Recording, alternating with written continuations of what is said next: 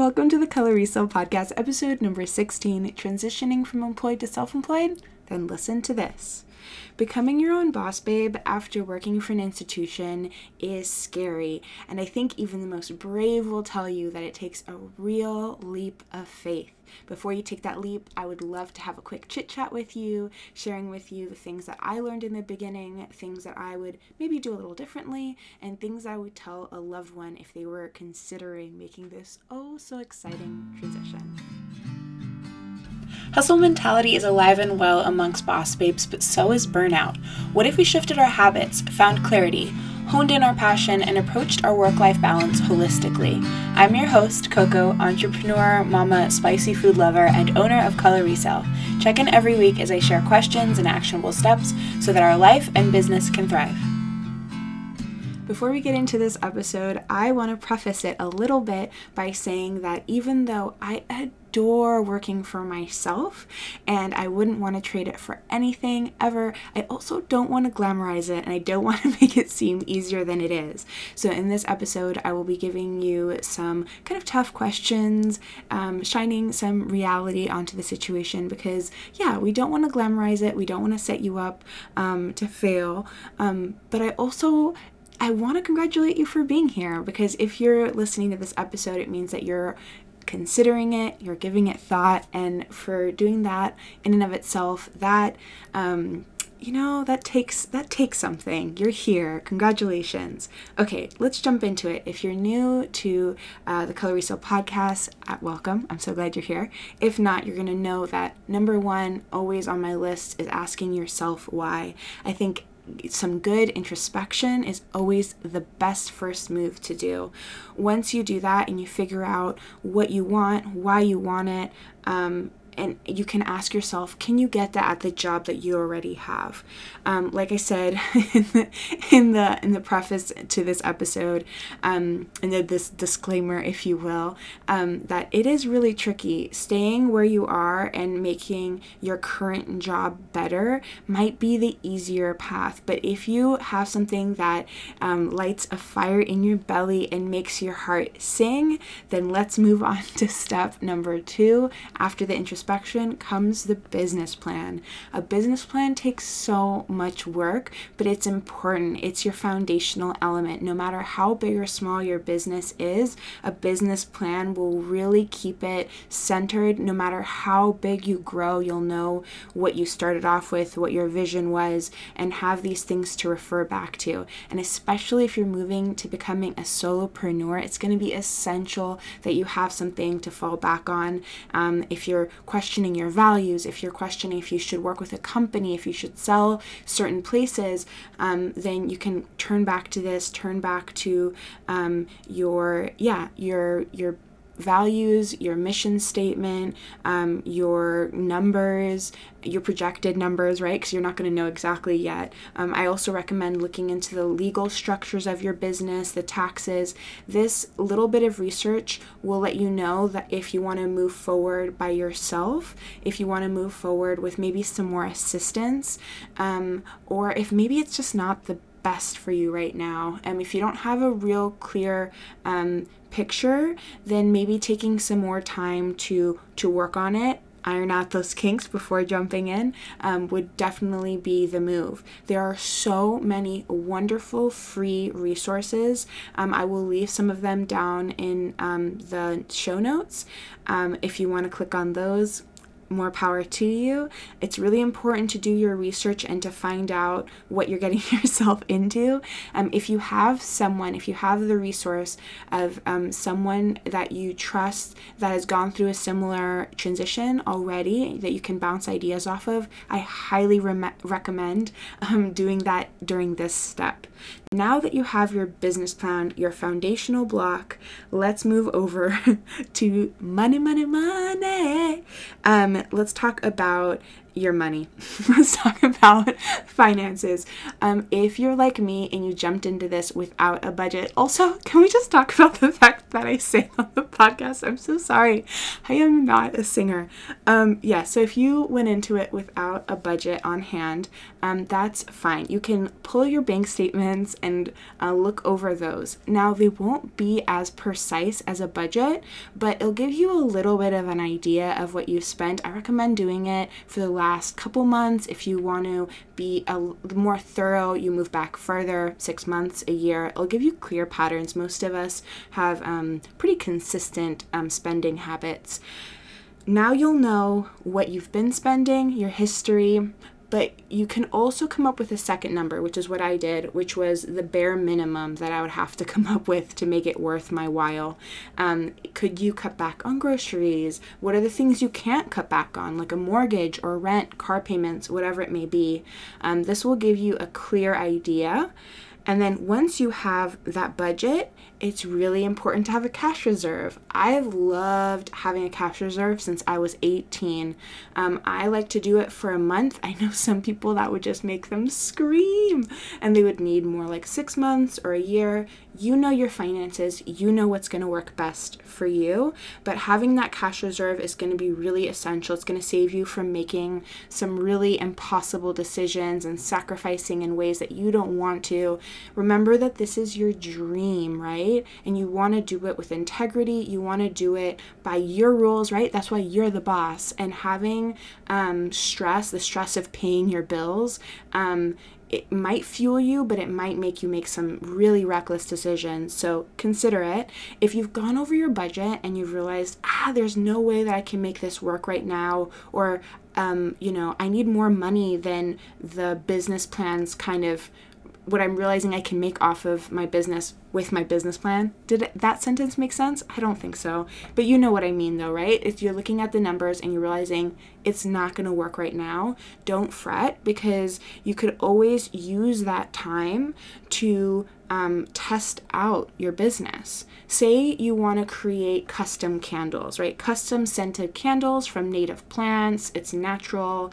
You want to have like an educational piece to it. Is there someone in your area that's doing something similar? This is a real blow to our egos, but more likely than not, there is someone in your area that's doing what you want to be doing. And if not exactly, something similar, right? Or maybe you have to bump into two different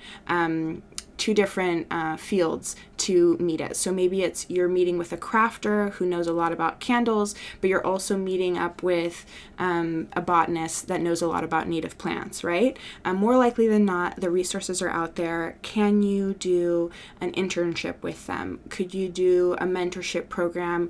Could you do free labor for their time or pay them? The important piece of this one is don't assume that people are just going to help you.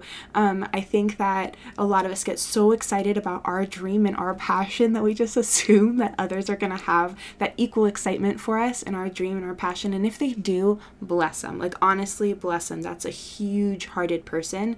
But some people will need compensation for their time, or trade, or working for them, or whatever. Just make sure it feels good for them too.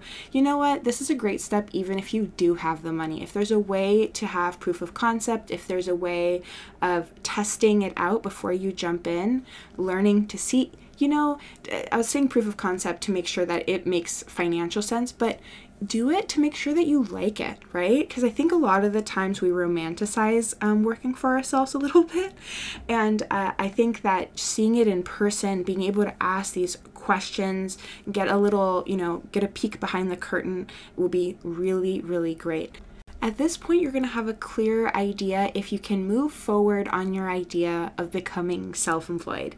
And if you can move forward, if it is working for you, take a moment to just revel in the glory, in the joy of reaching this step, because it is huge. You haven't made a cent off of your dream yet, but you know what? You've realized that your plan might work.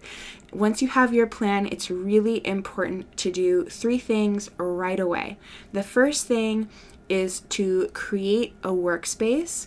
I mean, if you're renting out a space and you're having other people work for you, or you work for yourself in your home and you're just working on your dining room table, or you have a studio, whatever your space looks like, making sure that it feels like work. And again, that's very, that depends on what your work is and the kind of work environment you have.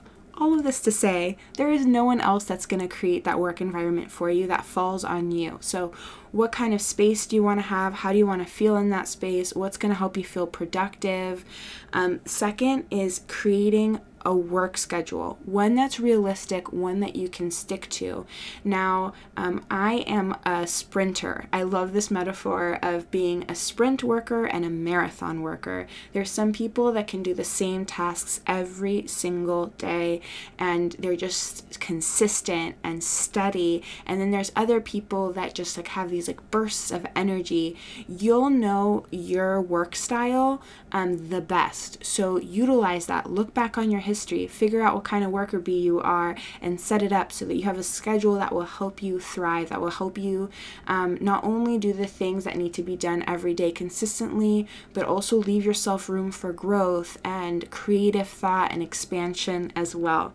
Now, the third thing in this little trifecta is to come up with goals. Now, when you work for someone else, they'll tell you clear goals of how much money you need to make, new products, new launches, new ideas, whatever your field may be. There's going to be someone who is pushing you. You're not going to have that anymore. That person is you, which is so lovely, but it's also daunting. So having clear expectations, timelines, goals is all going to be really essential. At this point, you're thinking, okay, Coco, I'm ready to work. I'm done with thinking about it. I'm done with planning. I'm done with all of this. Well, we're not done just yet. And the next one might be a little bit of a blow, but it's really essential, which is to have a plan B, to have a really solid contingency plan. No matter what, there is going to need to be some sort of end game to your self-employment, whether that be a plan B if you can't make the finances work, or a plan B like you want to retire, you want to transition to a different job, or you pass away, like whatever. It just got really dark there all of a sudden. But there needs to be an end game to it. So considering that, creating a couple different contingency plans, I think is really smart to do. Also, a really good piece to do when you're kind of doing this really creative thinking and problem solving is also coming up with some way of diversifying your finances and kind of coming up with a timeline for that. I did talk about diversifying your income in episode 10, I believe, and I definitely recommend listening to it. You'll realize that it doesn't have to be as scary as you're thinking. I pushed off diversifying my income for so long because I thought, oh my goodness, I'm already so overwhelmed with what I'm doing. But by diversifying my income, I was not allowed. I floated. How am I supposed to say this? When COVID hit, hard times happened, and I was able to keep my business afloat. That's what I was trying to say. So when I saw certain parts of my business taking a hit, I knew I could rely and kind of fall back on these other elements that I had going on at the same time. I hope this episode got you excited, it gave you something to think about, and didn't overwhelm you too much. I know it's just so much being thrown at you all at once. It's something, this conversation is something that I've put so much time into.